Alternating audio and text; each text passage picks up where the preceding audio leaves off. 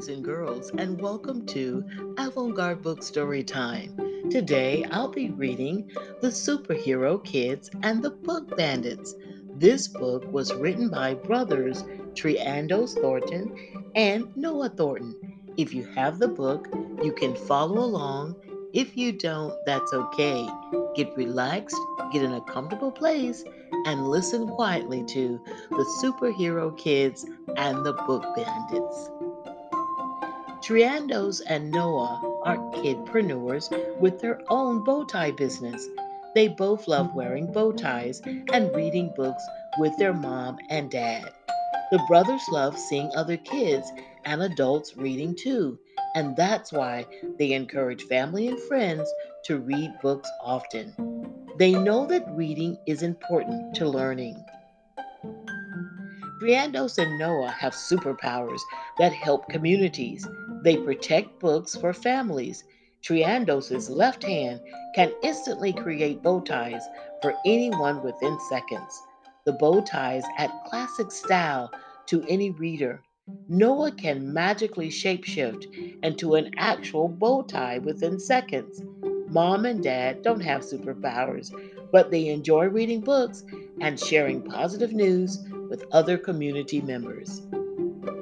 One day, Triandos and Noah get a phone call from their friend Joseph, who tells them that the book bandits have been stealing words out of the books of kids in the neighborhood.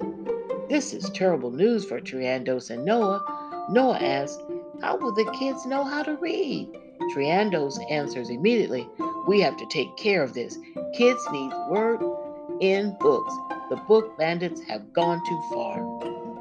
Triandos and Noah take off with mom and dad to confront the book bandits. The family finds the bandits trying to enter the local library for their next heist. Not so fast, book bandits, Noah says. Stop where you are.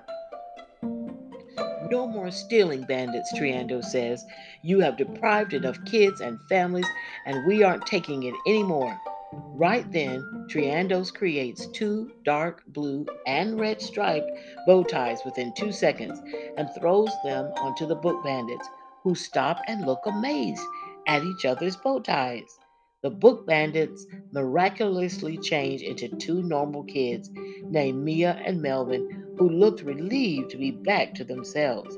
We had no idea. We had no idea what came over us. We are so sorry to have stolen the words from books. These stylish bow ties shifted us back. Thank you, Triandos and Noah, for helping out.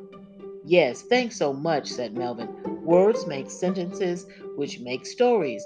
We need stories.